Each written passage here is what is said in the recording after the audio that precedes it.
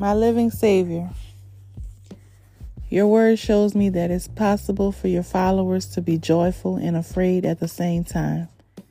When an angel told the women who came to your tomb that you had risen from the dead, they were afraid yet filled with joy. So I don't have to let fear keep me from experiencing the joy of your presence. This pleasure is not a luxury reserved for times when my problems and the crisis in the world seem under control. Your loving presence is mine to enjoy today, tomorrow, and forever. Lord, help me not to give in to joyless living by letting worries about the present or the future weigh me down.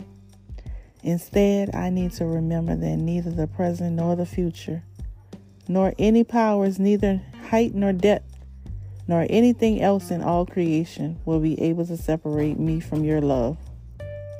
I'm thankful that I can talk freely with you about my fears, expressing my thoughts and feelings candidly. As I relax in your presence and entrust all my concerns to you, please bless me with your joy, which no one can take away from me.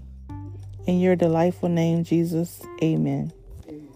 Matthew 28, verse 8, Romans 8, verses 38 through 39, John 16, verse 22.